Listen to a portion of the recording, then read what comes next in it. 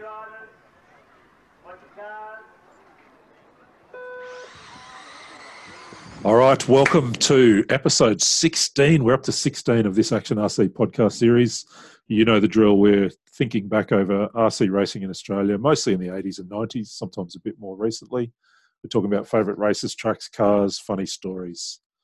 In this episode, we're back in Victoria for a conversation with a guy who just moments ago described himself to me as one of the eldest statesmen of RC in Australia, one of the real characters. I don't know which descriptors to use: racer, innovator, journalist, character, a man who knew how to drive, knows how to drive, but more than that, how to enjoy RC for all that it is worth and all that he's worth. A guy who steered Dirt and Track magazine through a couple of different stints, has been at the heart of all sorts of new racing classes over the years, and we'll talk about some of those. I'm delighted to chat today with the man, the myth, the legend, Mr. Tony Gray. Tony, thank you for taking some time to join me for a bit of a chat. Thanks, Scotty. Episode 16, it took you 15 to run out of people who were actually useful, and now you've sunk down to the point where you're even prepared to talk to me.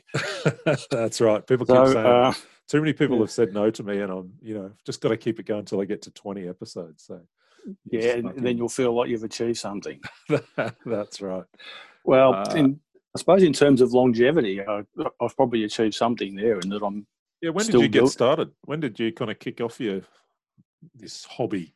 I sat there and thought about that this morning, and realised that I started doing this when I left the job that I had at the time, which was working at Ken Morgan Toyota. Ken Morgan was a guy that used to be on Hey It's Saturday giving away Corollas and that, and I worked for Ken for quite a few years. Yeah, just doing crap on cars, and I left there to go to work at Ford, at Ford Motor Company in the design section, and I was owed a few weeks holiday pay and such. So at lunchtime on my last day, I went across the road to the local hobby shop. Nice, because I'd been looking at toy cars for a while. You'd been looking across the road at lunchtime. And I knew the Hot Shot had just come out, and I went, yeah, I'll have one of those. So I came back at lunchtime with a brand new Hot Shot, a Sanyo SC1200 battery pack. I know the one. And a set of charge leads. Oh, yes. Which is probably something that a lot of people listening won't even know about. And they were dangerous. They were. Did you ever set fire to anything with your charge leads? No. Unlike Les Bone, who set his Volvo and his garage on fire, as a lot of us will recommend. I do remember asking the guy, how do I know when the battery's charged? He said, I never charge it for more than 20 minutes. Okay, is that it? He said, yeah, that's fine. I suppose that was, for a 1200 pack, that was probably about right. But he said, about right. He said, he did at least say the leads will get warm. Yeah. And he said, if you feel your battery getting to the point where it's really warm, disconnect it. Yeah. So for those who don't know, who may be listening to this going, what is a charge? Like, it literally is just a piece of wire, isn't it? A wire with some resistance in it. Resistance, yeah.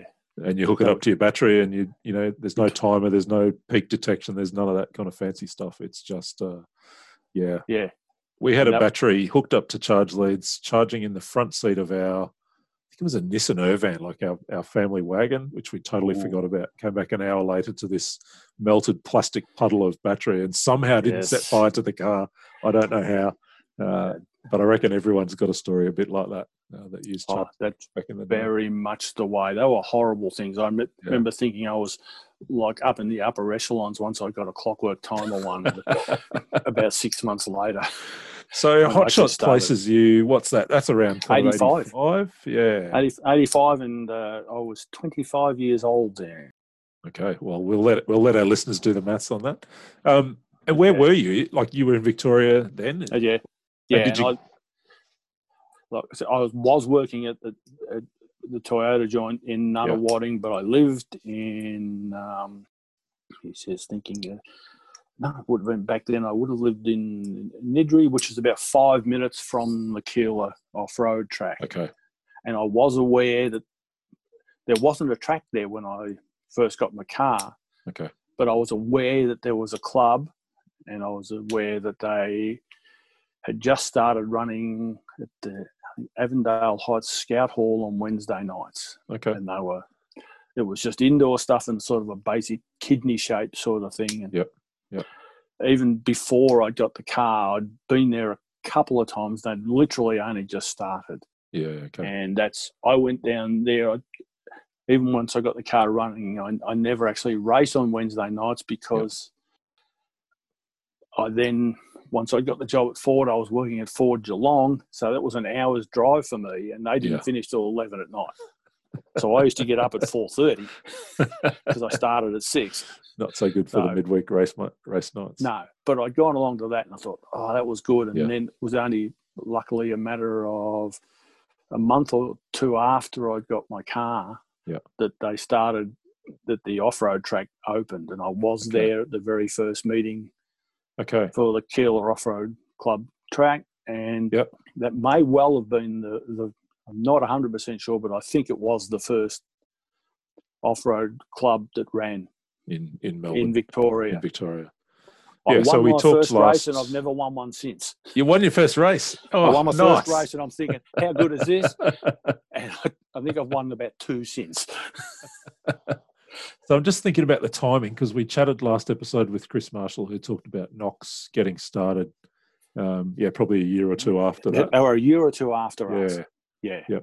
So what was it like to be a part of that, that club at Keilor as it started from the very beginning? I mean, was there a kind of a buzz around the place? Were there a million hotshots and kids everywhere?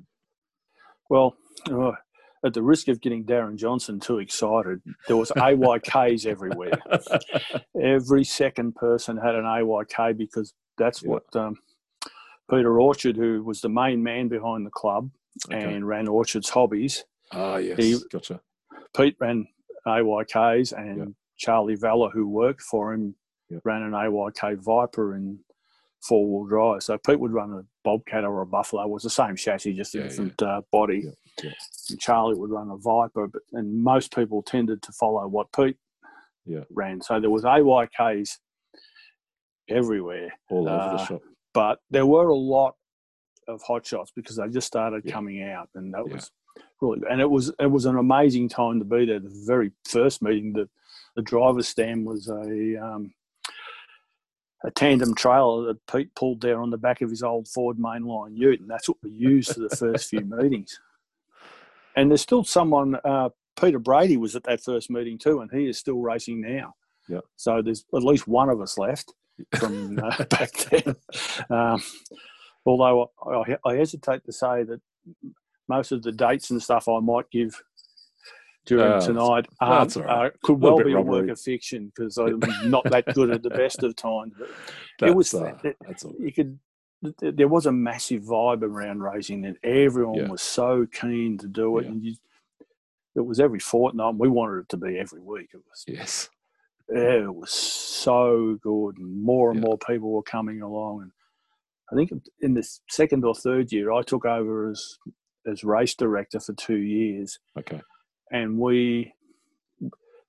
this was a time when lap timing was done with two of the mums of the guys that race sitting in the thing. The cars had antennas with coloured flags on them. Yep. And the ladies would be pushing a little counter. Yeah, little sheep counters. Yeah. Yeah, they were doing that. And certainly for the first year, I think it was 5 minutes, stop, and you just stopped your car. Right. We did it like that. Yeah. But then after a couple of years, we got Len Abbey, who was running everything, got a special little timer thing that he could click each time and for each car as they came over. And luckily that was in when I was race director. Okay. And we'd have something like 14 heats, and each one would be full. Yeah. And I had to try and work out the finals and everything from that. I'm thinking back now, I couldn't do it no matter how much money you gave me, because it was just, I'm not the world's best mathematician. But you got it done, and I didn't care, because it meant I was part of the racing. The fact that there was 140 entries at a club meeting. Yeah. That's just Our insane. the club we were at in Brisbane was much the same. In fact, they closed membership for a while because there were just too many people. Yeah. So, Tony, who are some of the kind of people, that you've mentioned a couple already, but are there some other kind of people in those formative years at Keilor that, are worth just kind of mentioning on the way past? Well, I will mention Peter Rogers again. Unfortunately, he passed away quite a few years ago. He was very much the driving force of the club. And, I mean, people say he had a vested interest because he had a hobby shop, but that wasn't the case. He just loved it. He really, really enjoyed it. And he had a massive battle every race meeting with Tony Lauder, but it was always fun. And I remember at the club trophy giving one time, they gave one of them a model sheep station. Which I thought it was just great. It was really, really good, and they took it all in good fun. And it was all fantastic. There was guys like that, and then one day I do remember is when Rob Bishop turned up. We knew of Rob because I think he might have run at Knox, and he turned up with the first RC10 that we'd seen. Okay, and absolutely just killed everybody. It was we'd heard about him, just thought, everyone's can't be any better than an AYK. AYK, no, and it's just like, and like within 2 weeks, every single person had an RC10. Yeah. It was just, I can remember it like it was yesterday. We just couldn't believe, and I will admit, I just went, "Yep, I'm getting one of them." They were a phenomenal car with that, and such a big step compared to any other two-wheel drive of the time, and even most of the four-wheel drives, really. But an extraordinary car that, really dominated around the world, but certainly around Australia. For years. It was absolutely a benchmark. And I've got one of the RC10 World re-releases. I bought one of them as soon as it came out. And as soon as I drove it, I went, this just feels like they used to. Yeah. It's just a brilliant piece of work from Team Associated. And I've argued a couple of times that it's probably the most iconic RC buggy of all time, from a racing perspective anyway. There's others we talk about from a hobbyist perspective, but as far as race cars go, that's pretty significant. I don't think there's any question of it. Yeah. So give us a little bit of a tour then over the next kind of few years, for you and Victoria, and what's happening around the place, and what's your own racing look like. It was all go back then, and I'm sure it was for you too.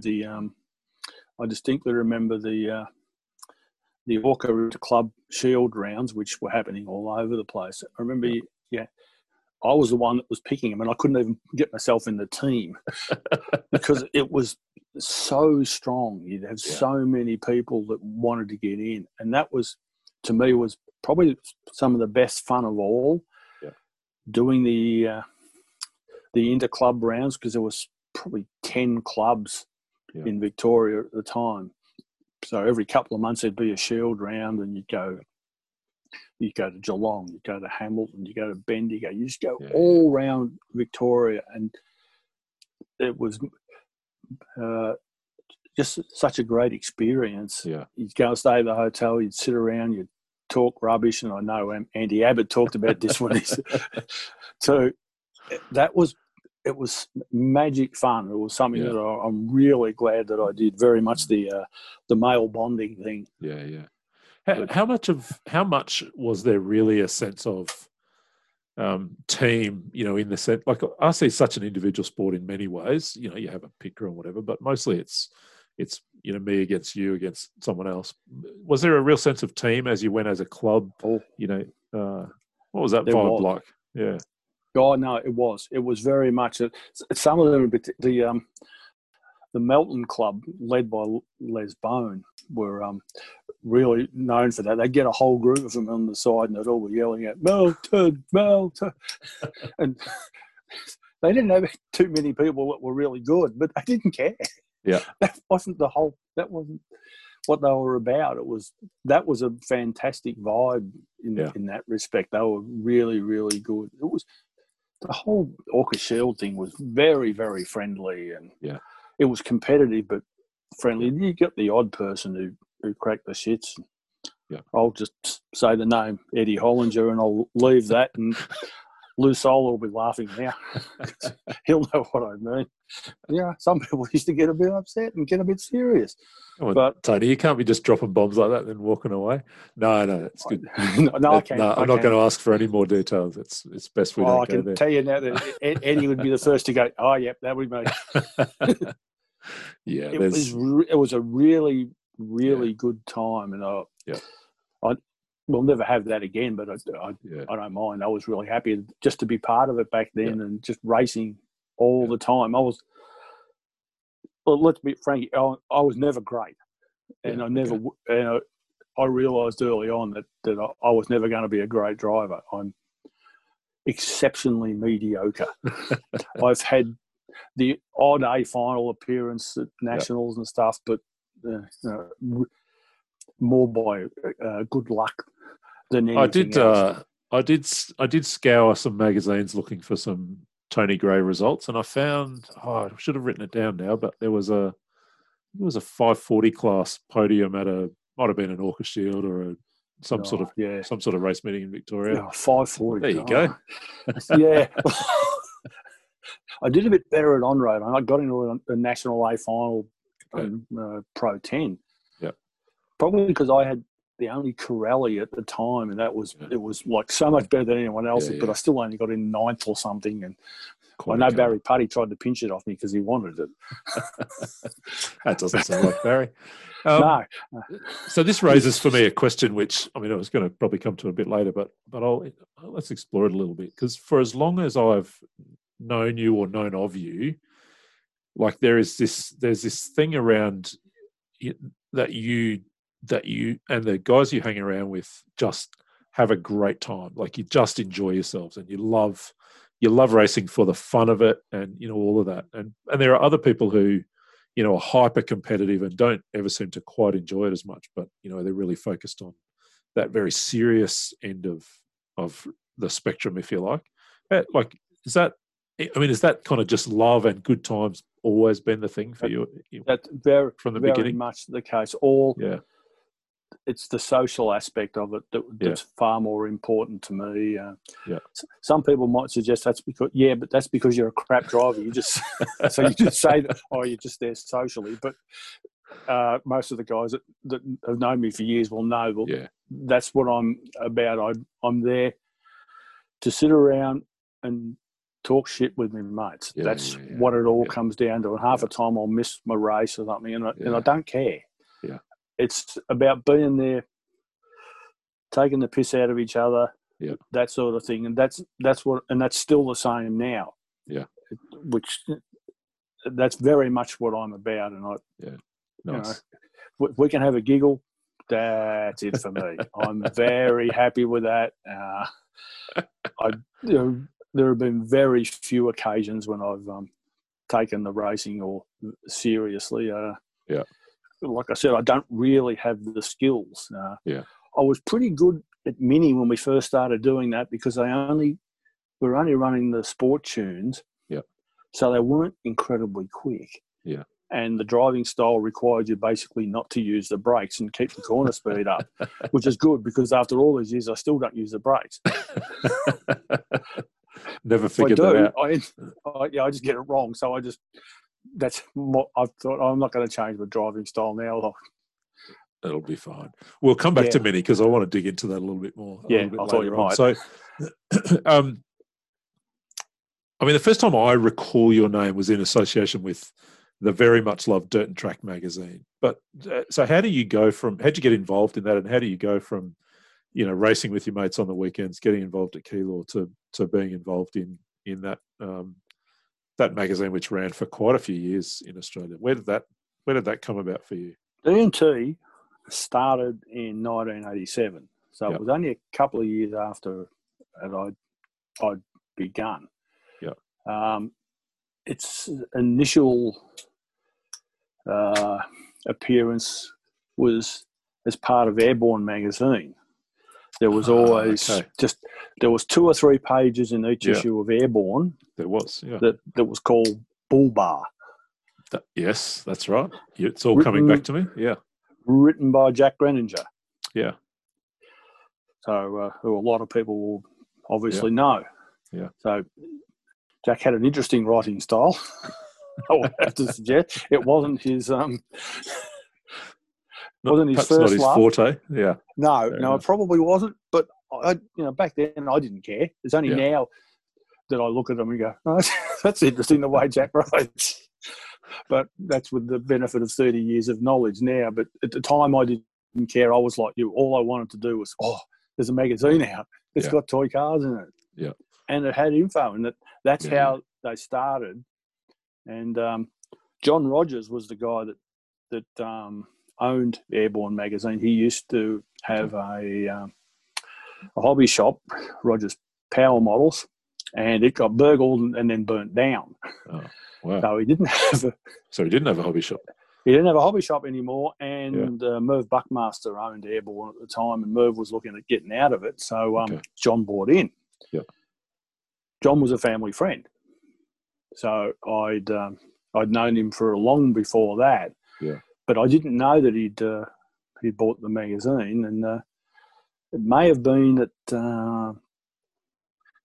87 Nationals, which was the ones held in Victoria, and that was held at the exhibition buildings. Yes. They trucked in a whole load of dirt. Les Bone worked for Podgore Constructions, and he somehow managed to wangle some diggers and stuff and brought in this dirt, and we built a track in the exhibition buildings at Melbourne. And I still can't believe we did it. Yeah, it's amazing. And that was just such a cool thing, and I've vivid memories of it now. And so just before we leave that, that's not a race meeting we've really talked about before on this podcast. Okay. So I'm just interested in any other recollections you have around that event, and then we'll just give a couple of results here, because it's just not a race meeting that I've had the chance to talk to anyone else who was even at it. No, there was a lot of people there. Yeah. And I can picture it now. The track was big. As with most of the tracks back then, the jumps weren't huge like they are now. That's right. It was very, very different. And they built it in a couple of days. They had wooden supports all around the outside, and they just drove the big tip trucks in and just dumped the dirt there. And Les Bone was just working out how to do it and telling them all and everything. And even though it wasn't prepped the way that we would prep tracks now, it was, from memory, the grip was really good. It was fairly soft soil, but when it was packed, it had a lot of grip. And it was just a fantastic venue, really good. And there were people 3 or 4 deep all the way around it all weekend. It was part of something else that was on that weekend. I think it was the motor show, wasn't it? The Melbourne Motor Show. It may have been the motor show. Yeah. But I can't even remember the fact that I didn't even go out and look. And you're a car guy, right? So I'm a car guy, and I didn't go and look. And that was my first really big race meeting. And I remember just being overawed. And I remember spending about 2 weeks beforehand painting my car because I wanted to win concourse. We'll probably get back to that later. And did you win concourse? Oh, yeah. Oh, nice. That was my first national concourse. And I've still got the body cell somewhere. So let me just run through a couple of the results from that. So we're talking 1987 Nationals hosted in Melbourne. David Conroy takes the unlimited class, driving the Shoemaker Cat. Andrew Reid, who we did speak to on this podcast a few episodes back, is in second. And Craig Bowring, one of the genuinely fast legends, guys, all on the podium. International, that 7-cell class, goes the way of Mike Farnham with the Mugen Bulldog. Morris Hamada. Yeah, not a name I've come across before. And Brian Sortel.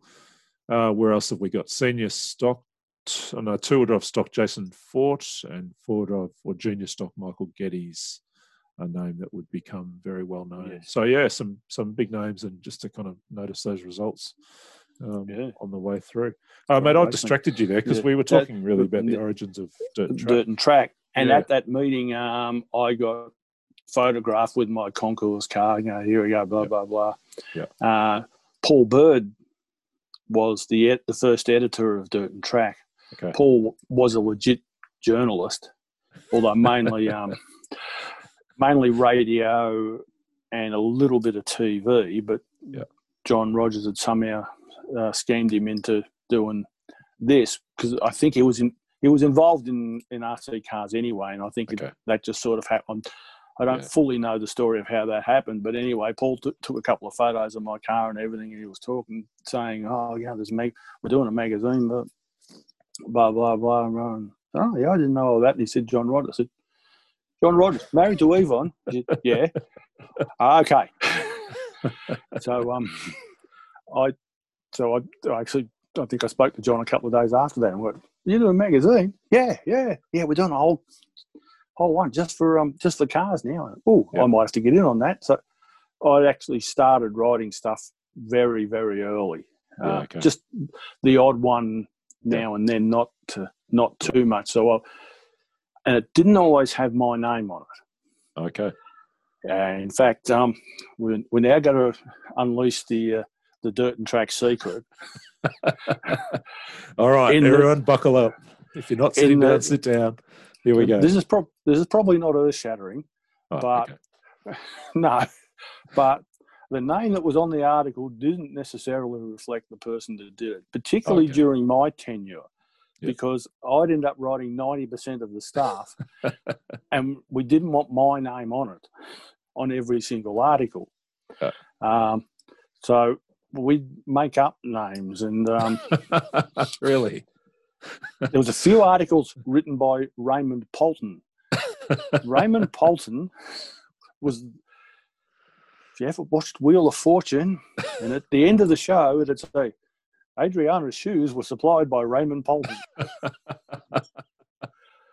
So that is brilliant.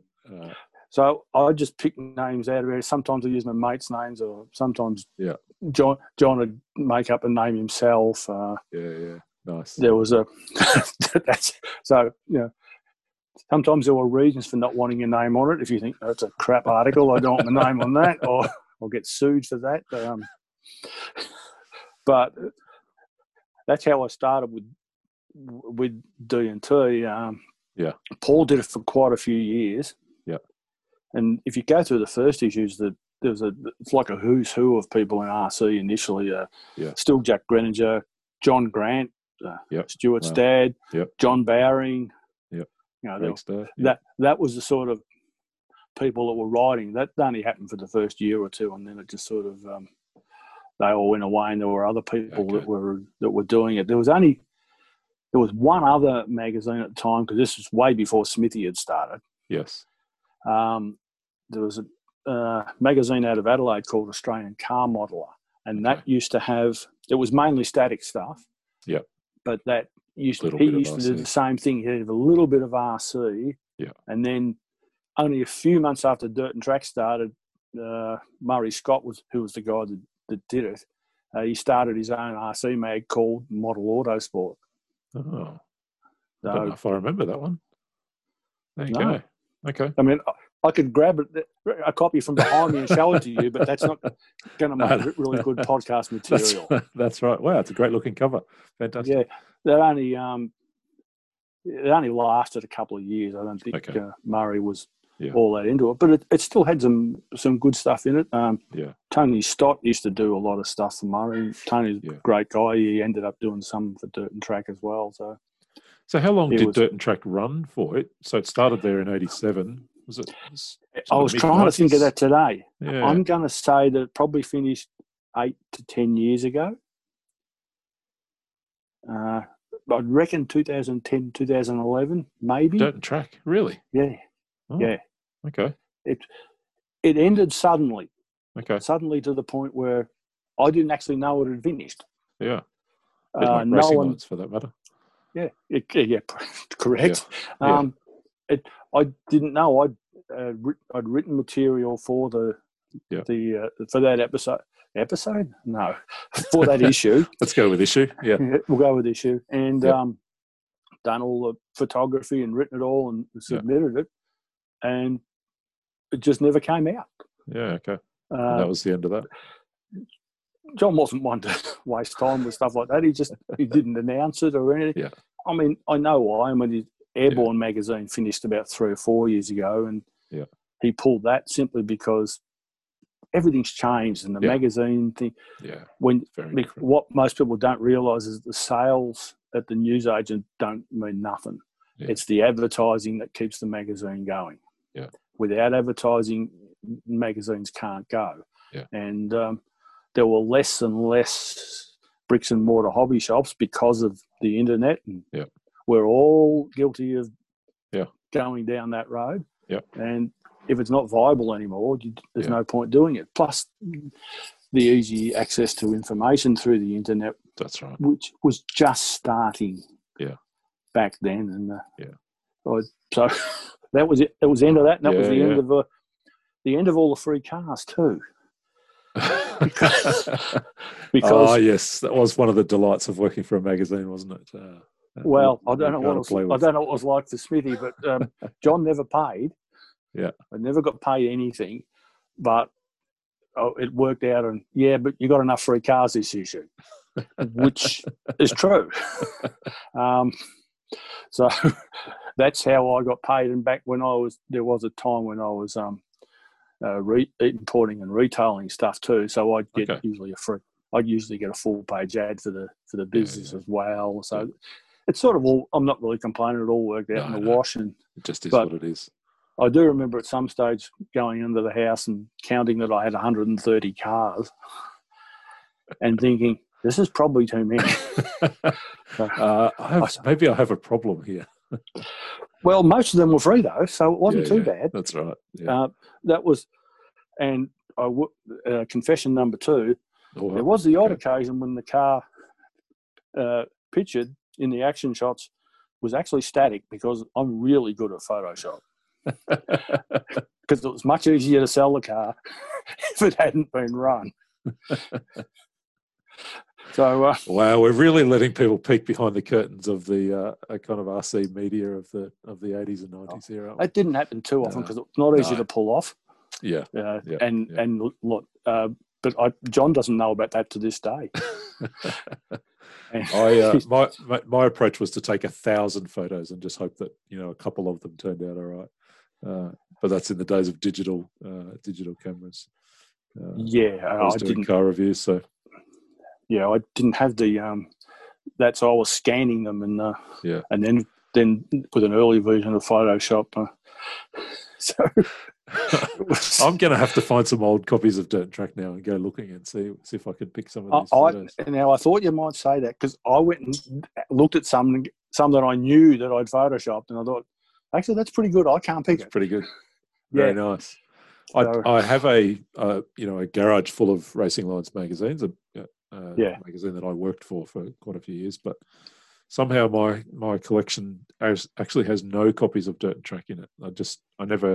I had them all, but it kind of just disappeared over the years. So, Tony, what do you, when you look back over that and you look at Dirt Track magazine as an example, what do you think that, or see those magazines actually contributed to the hobby, to the sport, to the industry? How important were they? In those days, the promotional value was inestimable. I mean, if you had to put a car on the front cover, that car was going to sell. Yeah, okay. Because people would go, "Oh, I want that," because I know that, because I'm sure you were the same. We'd look at copies of RC Car Action from the States, and whatever was on the cover, invariably you wanted one. Yeah, and I think that's very much what happened. We had some really good people writing tech articles, but in a lot of cases they were too technical and people didn't get it. Yeah. So the tech articles that I wrote were much simpler in nature. Yeah. So people could understand them, and so that I could understand them, because I'm pretty much simpler in nature myself. So, and I tried to avoid the bullshit. When it came to tech articles, the same as what we did with RC Mini later on, which we'll get into. Which we'll get to. It was, and I know that so many people were like you and I, even my mates, were still waiting for every issue to come out. Yeah, because it was even though TFG's written about 5 articles and they'll be crap, but they still enjoyed reading it. Yeah, and it's disappointing now that there's hardly anything. Yeah. Uh, I think, no even you can certainly get all the information that you could possibly ever want is at our fingertips, isn't it? But I do miss the kind of long form, the story, someone writing a story and crafting a story about an event or about a car or, about whatever it is, or opinion columns or those kinds of things that were always the parts of the magazines that I appreciated. And while the information is at our fingertips, the story is not told in that way these days. It certainly it sharpened up my my journalism skills a lot, which was great for when RC Mini started, because it meant that I was able to just bang out something, the content for the website, and that very, very simple. But it was also good. I was just going to say, let's go there, but just finish that story. The other thing that I think did help was that John was very supportive if I wanted to try and do something a bit different in terms of events. Yeah, okay. As promotion things, we did a few things. The photo that you've got of me, which no doubt you'll use as the headshot of the Dirt and Track Formula One Challenge Cup. Unfortunately, we could only do all these things in Victoria, but and John was happy to support it, provided it didn't cost him any money. And the F1 Challenge Cup I was just trying to get F1 going here in Victoria. So when would that have been? Yeah. I'm going to say it would have been the early 90s. Okay. So that is the very beginning of F1, isn't it? Yeah.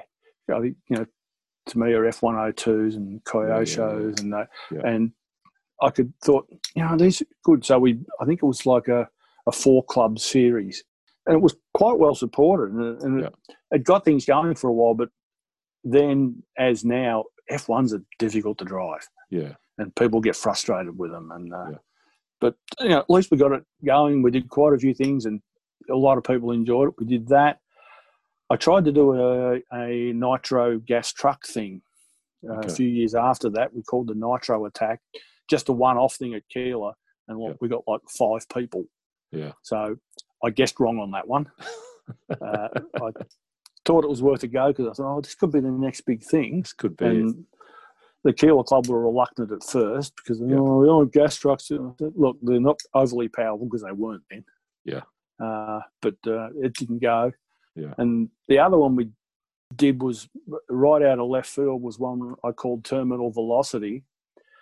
And I got a fire running track at Werribee, where the fire guys do their practice with the running along with their carts and the hoses and everything. Yeah. So it's big, long stretch of really nice asphalt with a control tower and everything. So it was basically, one person at a time, going off, bang, how fast can you go?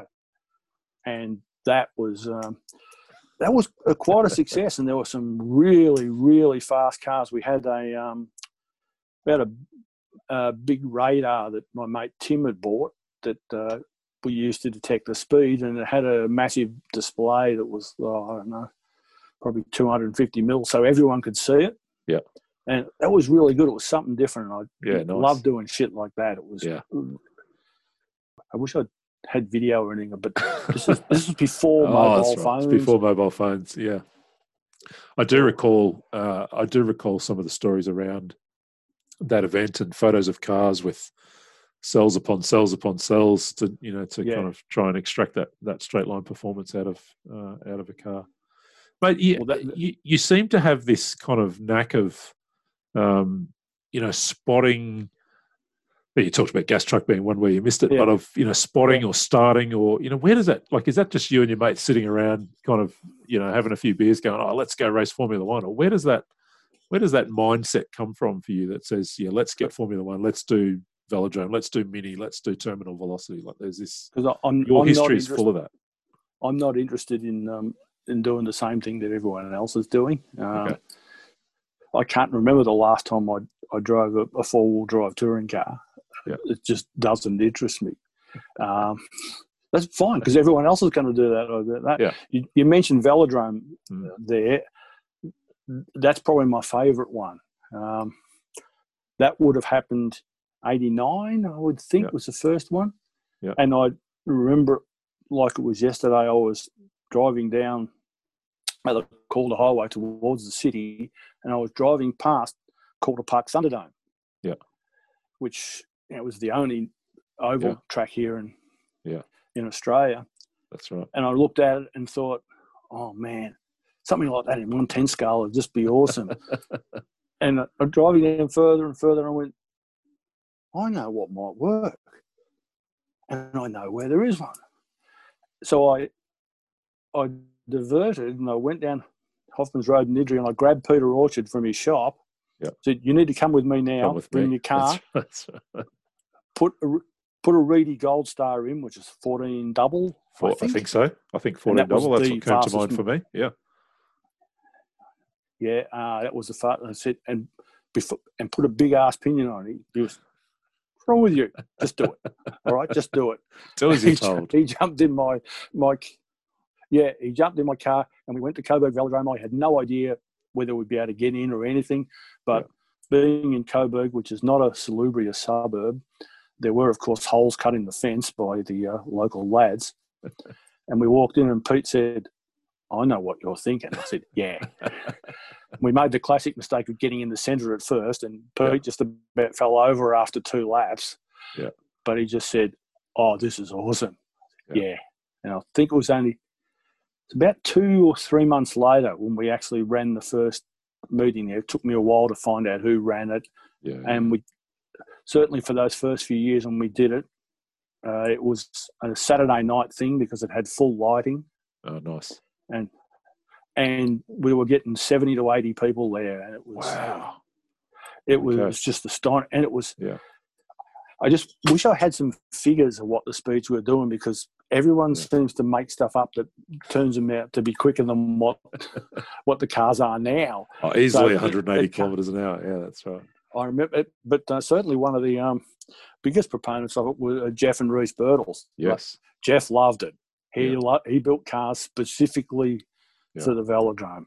He really, really liked it. Super low RC10s with a Palmer Eagle body and stiff suspension and everything. Reese loved it too. It was really good. That was some of the best times ever. And actually, the best time of all was when you'd get a chant going up and the guys would be going, wall, wall, wall. And someone would go up, right up the side, onto the chain link, and they'd bring it back down again. I think the telling thing for that is I've tried to get it going a few more times since in the last 10 or 15 years, but people are a lot more precious about their cars, and they're worried about they're worried about destroying their cars, and so it's never really caught on again. Yeah, so it's popped up in different parts of the country. I didn't. It has popped up in different parts of the country from time to time, but I don't reckon it's ever caught anywhere as much as it did in Victoria. And that's maybe that there was a bunch of you really investing in it. And I don't know of it happening anywhere else in the world before we did it.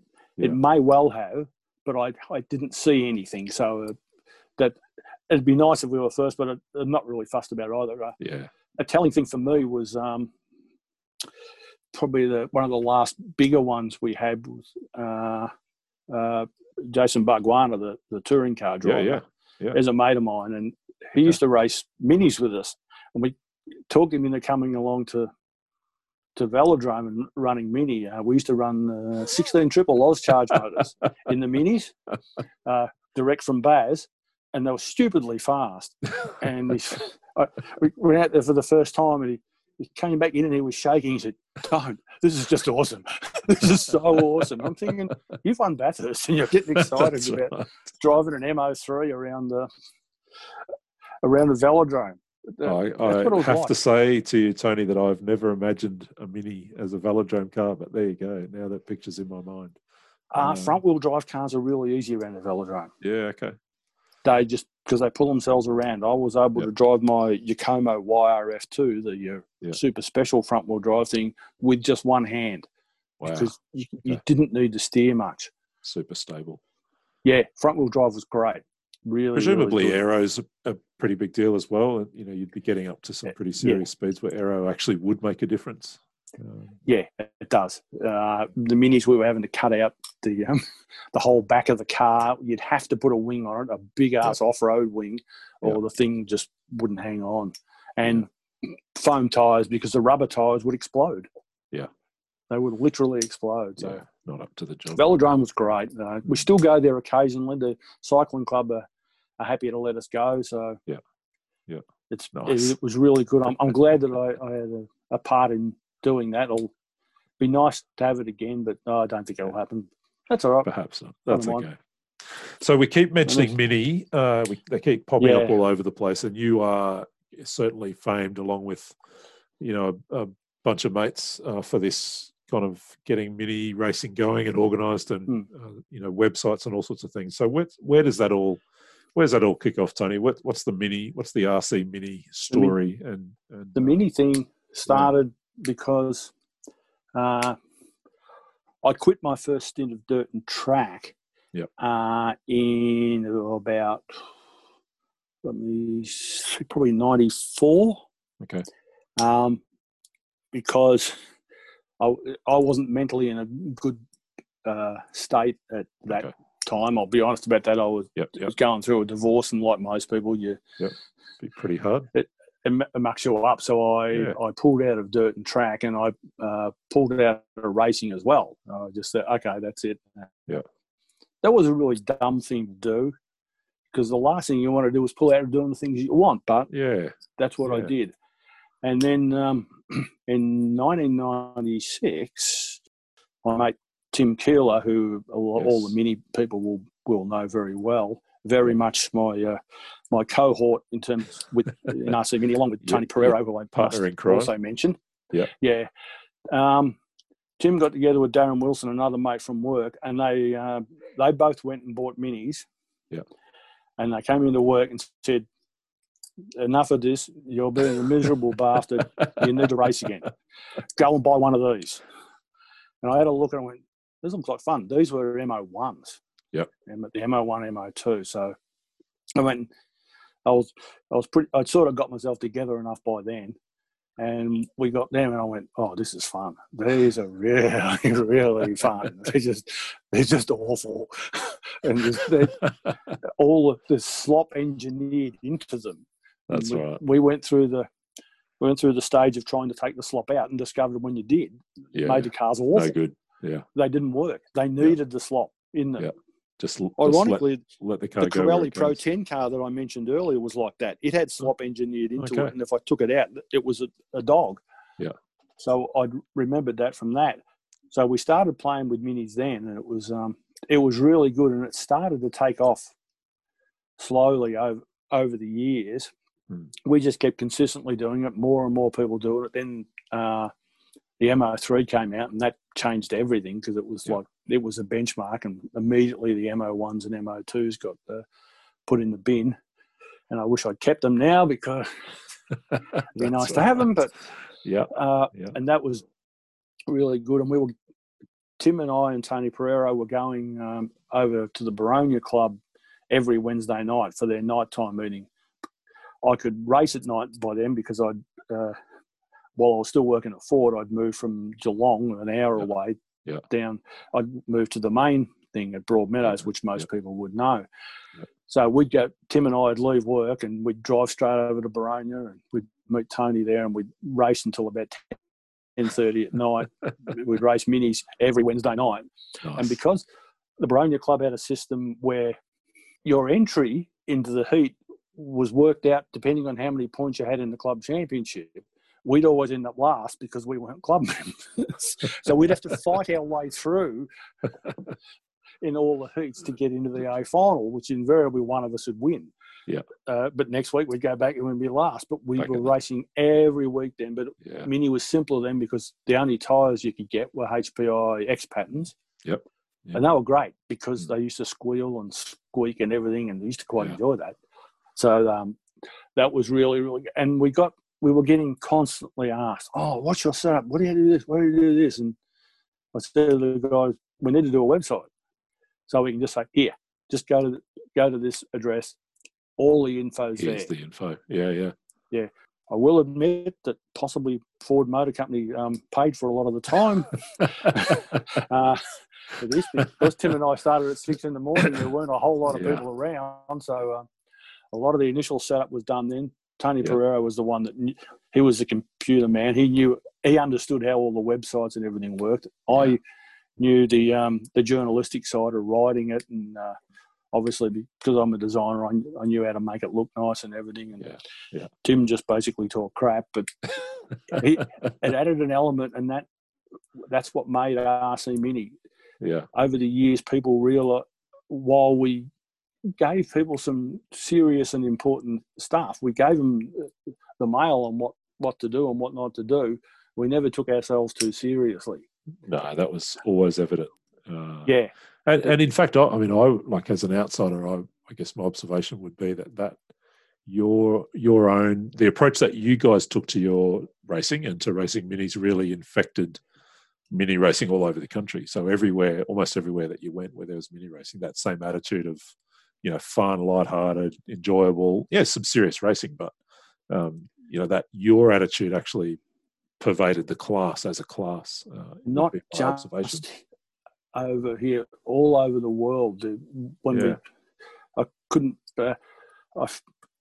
we closed the website down 5 years ago, and everything was dormant for a couple of years. We still kept racing, but I just didn't want to go on with that. And then we started back up again, but we did it as a Facebook page, which I closed down last year, and we had 5,000 members or something.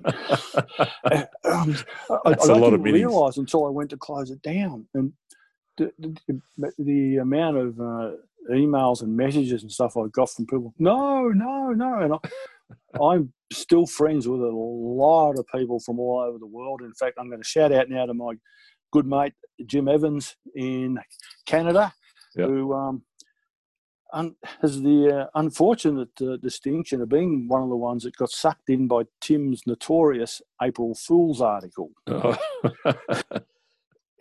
He wrote a story that was full of techno jargon and vaguely plausible things. He put it down as mini secrets. Because at the time, no one could beat Tim. It was miles out in front. So he wrote this article and he gave it to me. I went, oh, God, I don't know whether I can put this in. Because I knew what would happen. And it was full of things like, this was the time, you'll remember when the Diet Coke and Mentos thing started. Yeah. So Tim suggested, and he put photos in there as look, what you need is the nucleation effect or something that's created. So you need to get 4 Mentos and stick them inside your Sport Tune motor and then dip it into Diet Coke.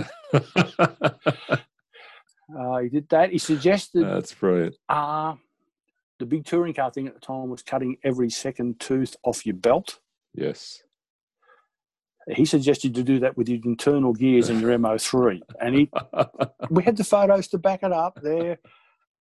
And after 2 days, I had to put a disclaimer up saying, people, don't do any of this. It's an April Fool's 1st of April, folks. Yeah. He suggested that you quench harden your springs to make them harder. And he heated them up with an oxy torch and then quenched them in oil and said it'll make them much stiffer than the Tamiya purple. And it was a notorious article, and I actually put it up on my own personal Facebook page again last night, just to remind a few people. And it's gone down in history, that one, and it was good. And I think that was our approach to everything. We were more interested in just having fun. Yeah, and we wrote the stories and we told you how to set your car up. Okay, this is what you need to do, but more importantly, we encourage people, look, don't stress about this. It's a mini. Every single one is different. They all behave slightly differently. Just don't spend hours and hours mucking around with the suspension like you're going to do on your T4. That won't work with the mini. Just get a baseline set up and then just work with that. It was just drive the thing. No one believed that we did that. But that's what we did because we were too lazy. We didn't want to have to do any extra work. We just wanted to sit around in between heats. And although there was a terrible time, and I'm sure Aaron DeFina will be listening to this, and he'll know what it was like. HPI stopped producing the X patent, And the only tyres you could get were the Tamiya Type B and Type A slicks, and they were just awful. They didn't work. So for probably 6 months, we were buying Takeoff 27s and sectioning them and gluing them back together to put on the minis. And we were all doing it, but some people were shit at it, or they said they were shit at it, so they'd get me to do it because I was really good at it, until I realised, you guys are just lazy. You're just getting me to do it. And it was horrendous, and it was entirely the wrong direction. And we really got that wrong. Then one day at racing at Temple, so I said to the guys, this is it. I'm not doing this anymore. We need to stop this. We need to go in a different direction. And luckily by then some other tyres had come out now, although that's half the problem now. There are so many tyres. Yeah. Yeah. And minis are so critical. We'd always say to people, you want to get your mini to work, nail the rear down first. Yeah. Get something that's going to work at the rear and then work on the front. That was always the way we did it. And we used to have a benchmark tyre usually that would work at most tracks. And we just run that. We rarely ever changed that. And I've tried so many times to tell Calvin Holmes that, but Calvin, you didn't listen. You're naming some names. I am. Mini wasn't a big thing for me. I did race one. I raced Mini once at a Tasmanian Championships in, I don't know, about maybe 2012 or something like that, 2011, 2012. And Tim and Brad Portelli came down for the event. And there was a couple of fast guys in Tassie at the time. And we raced. And I raced touring cars as well that weekend. But that Mini race meeting, remains for me one of my favourite RC experiences. We spent 2 days. Certainly with Brad and I felt like we were never more than about a foot apart for 2 whole days. It was just phenomenal and really good fun. And, that was a really good experience. And it wasn't even my Mini, and people would, be saying to me, what's the setup? And I'm going, I have no idea. Like, it's no just idea. A Mini. Just you don't need to. That's the way you should look at it. You should go out there and just drive the ring on it. And if you're keeping up with Brad, you're doing pretty good, because it was pretty good. Brad certainly was the benchmark, and for quite a few years. Tim could stay with him occasionally, but the few years younger made a big difference. I will let the ego be unchecked there for a minute and say that I did win that Tassie Championships against those two boys, and knowing how good they were in the minis made that win. I had the advantage of knowing the track, of course, but that was good fun, and it was really nice to send the Victorians home with a second and third place trophy as well. I do remember having to deal with the deflated egos of Mr. Portelli and Mr. Keeler when you it was really good fun. No, it was. But Tim doesn't mind. He's happy with it. He said, I got done. No, we were all having a great time, and the carry on the driver's stand was something to behold. We even did off-road Mini a couple of times. I remember seeing a photo. 2007. Yeah. With we figured the MO3s were pretty much indestructible, and they were. Yeah. And we were taking the big jumps at Knox flat out, and the cars were fine. It was just astonishing how good they were. It was really, really fun. Little off-road Mini racing, fantastic. Yeah. They don't jump all that well because they're a bit front heavy, but we learned to deal with that. Yeah, I will say one thing about Mini before we probably finish on that was the thing that really changed Mini was introducing the Australia-wide rules in 2008. Yeah. Bringing everything together so we were all on the same page, and that was me, Greg Fisher, and Trevor Johnson mainly. Yes. Yep. We all put things backwards and back and forth and trying to come up with something, and then moving away from the Tamiya Sport tunes because the quality was becoming really inconsistent, and going to the Hobby Wing Blue brushless system, which was just brushless system. Yeah. Oh, because I've still got some from then that still work. Yeah. And as a class, it got to the point of being, a sanctioned class at national titles and things, didn't it? In that period, it was. It became quite like as you say, that national rules widespread, the brushless system, and it became a class that was. Yeah, I actually fought against it becoming a national sanctioned class. I didn't want it. I thought, nah, that's not how I want it to be. Yeah. Just a grassroots. It's just, I wanted it just to stay not so serious. Yeah. And everyone was, I thought you'd want it. No, I don't. I don't think it's a good idea. And in the end, I don't think it was. I don't really think it helped. Yeah. It did make it a little bit too serious. Yeah. And that's when we had to start bringing limits on the motors. So we had to set a testing limit so that we could. Tim bought a tester, and we had to work it out, and then people worked out that if you pulled the rotor out and you changed the amount of washers on either end, it made a difference. And you're like, oh no, it's all fun and games until the races get involved, right? And then it just becomes and the conversation I had with Chris Marshall last week about races will always look for what can I do within just by stretching the rules enough to kind of find a performance edge and. That was unfortunate, but nowadays, Mini's really fallen off now to the but that's okay. I've had since 1996 running Mini, and I still do run occasionally. If there's a big event and they've got Mini, we'll run it. Nice. But I don't want to push it anymore. That's why we closed RC Mini last year. I thought we've done it all. There's nothing more we can do. We've made it. And I put on our epitaph, look, as long as we've made some people laugh.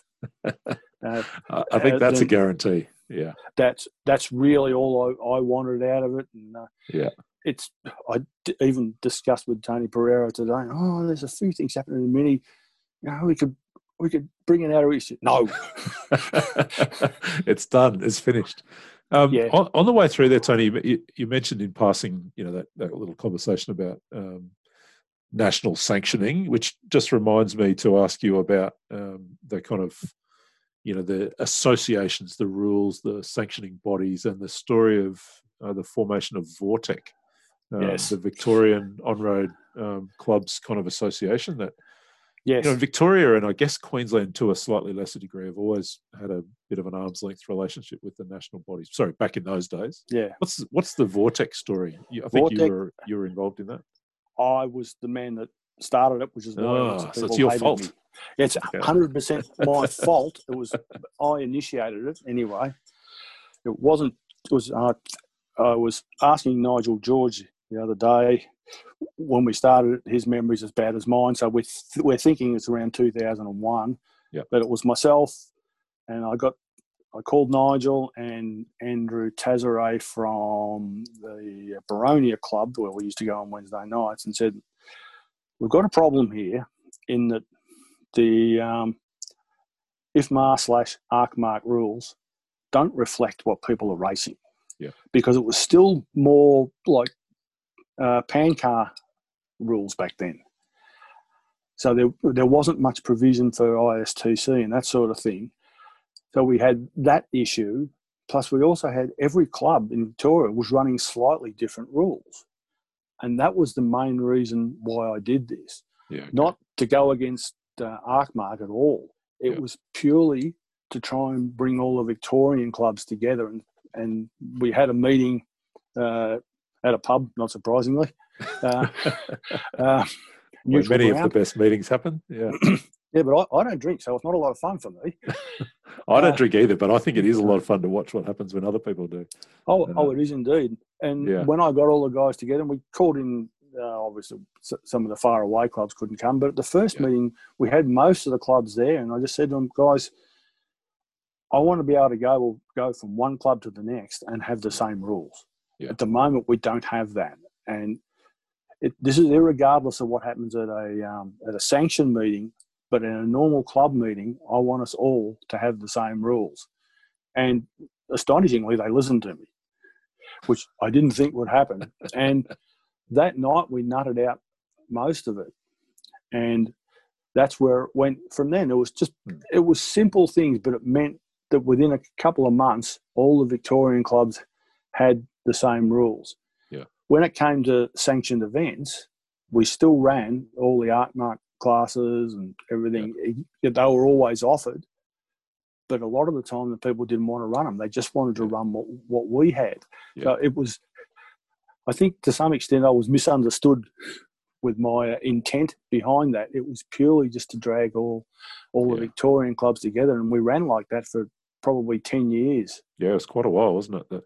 Because there was no reason to stop it. We'd have regular meetings, and the only significant time was when we had to deal with, brushless motors. Yeah, yeah. And we had to try and work out what to do. Then luckily, again, Tony Pereira was a guru there, and he was able to do a lot of testing and stuff. And we actually did test a lot of things to try and come up with equivalent classes to what we were doing in brushes, in brushed motors, to try and get it as close as possible. So we actually put a lot of work into to do that, and it worked really, really well for that 10 years. But after that, the ArcMark rules had sort of moved to more what we were doing anyway, so there wasn't really any need for it. Yeah. So, while a lot of people hated me at the time, and probably for good reason. In fact, Nigel George said that he had an animated discussion with you at one stage.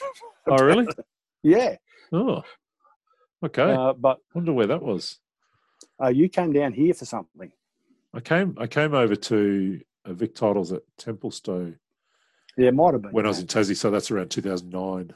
Yeah, that might be it. Yeah, and I think so. So my recollection or my reflection on that era was that the real sticking point was how we transitioned from brush to brushless in the spec classes. So Vortec was trying to work that out.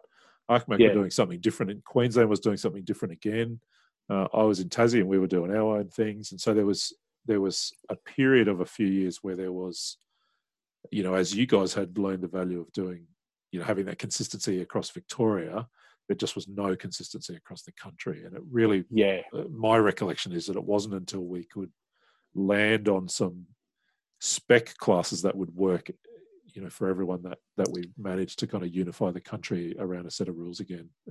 That said, I think the same thing happened worldwide. Because it was a difficult transition. I mean, I'm reminding people now that 21.5 is the equivalent of the old 540. Yeah. Well, it's not. I mean, it's probably anymore. 2 laps quicker. Yeah. Not even close. Yeah. But, it's the closest thing we've got. Probably 25.5 would probably be closer to there. But, that's right. I drive a 21.5 car now and think, I feel like going to sleep. It feels so slow. I'm still no good, but it just feels slow. I think that's half the problem with driving the Minis for so many years, that the Hobbywing thing had so much torque that they felt quicker than what they actually were. Tony, you and I are in danger of talking the night away here. I'm just looking at the clock and going, we need to probably start to kind of wrap this bad boy up, or we'll have lost most of our listeners. I just they all went about an hour ago. Yeah, that's right. It's just you and me. Maybe Tony's hung in. Just I guess just an opportunity to reflect on kind of any other people or kind of really significant things along the way that we've not had a chance to touch on. The only other thing that's been important for me over the years has obviously been the car paint. Yeah, that's something that I've always been interested in. My very first hot shot was airbrushed. You couldn't get airbrush paint then. Wow. But I used something else because I thought, no, I can airbrush this, because I was around in the days of the hot panel vans with murals and stuff, and I used to do quite a few of them. So that's been a large part of thing for me over the years. I've enjoyed doing that. Less so now because I'm just too lazy and old, but it's good to see the guys like James Ainsley and that carrying on. There's some phenomenal painters around the country, aren't there?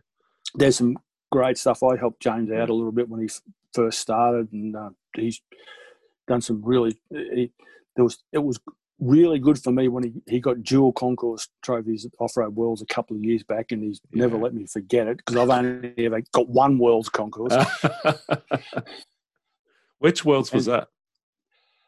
2008, 10 scale Nitro Worlds in Portugal. Okay. Did a car for Peter Jovanovic. I did quite a few cars for the Jovanovics over the years, because they were quite happy to let me do whatever I wanted. Yeah. After that, I stopped doing it because I used to paint cars for Ashley Peeler because he'd go to the 10 scale off-road worlds all the time. And every time he went, I'd paint a car for him. And I think one year in Japan, the concours was judged by the daughter of the woman who ran the hot dog stand. And that was when I said, I'm not doing any more of this. Because I thought, if I'm going to spend 40 or 50 hours painting something, I want there to be a degree of respect paid to it. Yeah. To who's I making the decision. accept it. A lot of people don't give a shit about it, but Yeah. I do. Yeah. I'm a designer. What do you expect? Yeah. So, I mean, I guess the question I have around that is not so much a technique question, but where does the inspiration come from? You know, where does the kind of what's the artistic side of you, and where does that inspiration for a scheme and what'll look good come these from? days I'll pinch it off with something that James has done. No, I don't have any trouble with that. It usually I'll look at it and I'll know straight away what I'm going to do usually. So normally when we wrap these things up, I talk with people about favourite race cars and race tracks over the years. I mean, you've raced so many cars on so many race tracks. I'm going, all right, the favourite car, and this is, Scotty Pettit will get all excited now, it's my Mardave Cobra. So just tell me a little bit about that car, because there's probably a bunch of people who don't know the story of the Mardave Cobra. They're just about to be re-released. They're going to do a re of it. Yes. Okay. I liked it because the car was like the simplest thing in the known universe. It used self-tapping screws to hold it together. Yeah. But it was, particularly in Scotty's hand, the thing was an absolute weapon. I'll name drop again here. Andrew Giddings is going to laugh because the hinge pins used to bend. The factory ones were crap. I didn't use titanium. I went down to, would have been Mitre 10 then because there was no Bunnings, and I found a flathead nail that was the right size. So I just keep the flathead on and just cut the end of it off, and we'd use them, and they were fine. They were absolutely fine.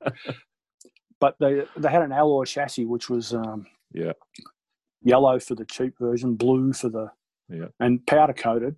And I used to get them get the powder coater taken off and get them polished, and they looked awesome.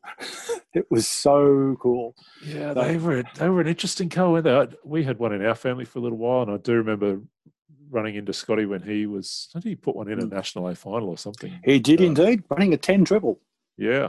Was that Canberra maybe? I can't remember where it was. No, it was Keeler. Oh, Keeler, 94. Yeah. Okay. Yeah. Yeah, he was a gun. I saw his name in some race results on the weekend. He's still running around at the front of the field in Sydney, and I think running stock these days. But yes, shout out, cheers to you, Scotty. One of the good guys. Well, I was obviously talking to him earlier in the week when the Cobra release was announced. He was the first person I contacted. Scotty, it's coming out again. So that was probably my favourite car just because of that, because it was so stupidly cheap, but it just worked. I think the geometry was basically just copied straight off a B2. Yeah. So it was, not a bad thing to copy off. Yeah.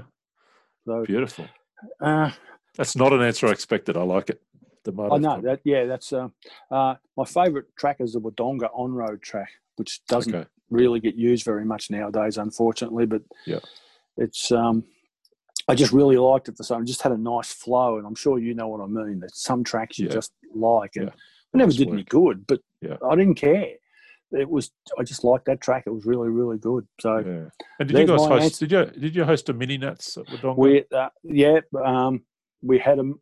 I think our first mini nats was there. The very, very first mini nats. Greg Fisher did a sort of mini nats in Sydney. Okay. Which Tim, and I think Tony went to. Yeah. We held in 2016.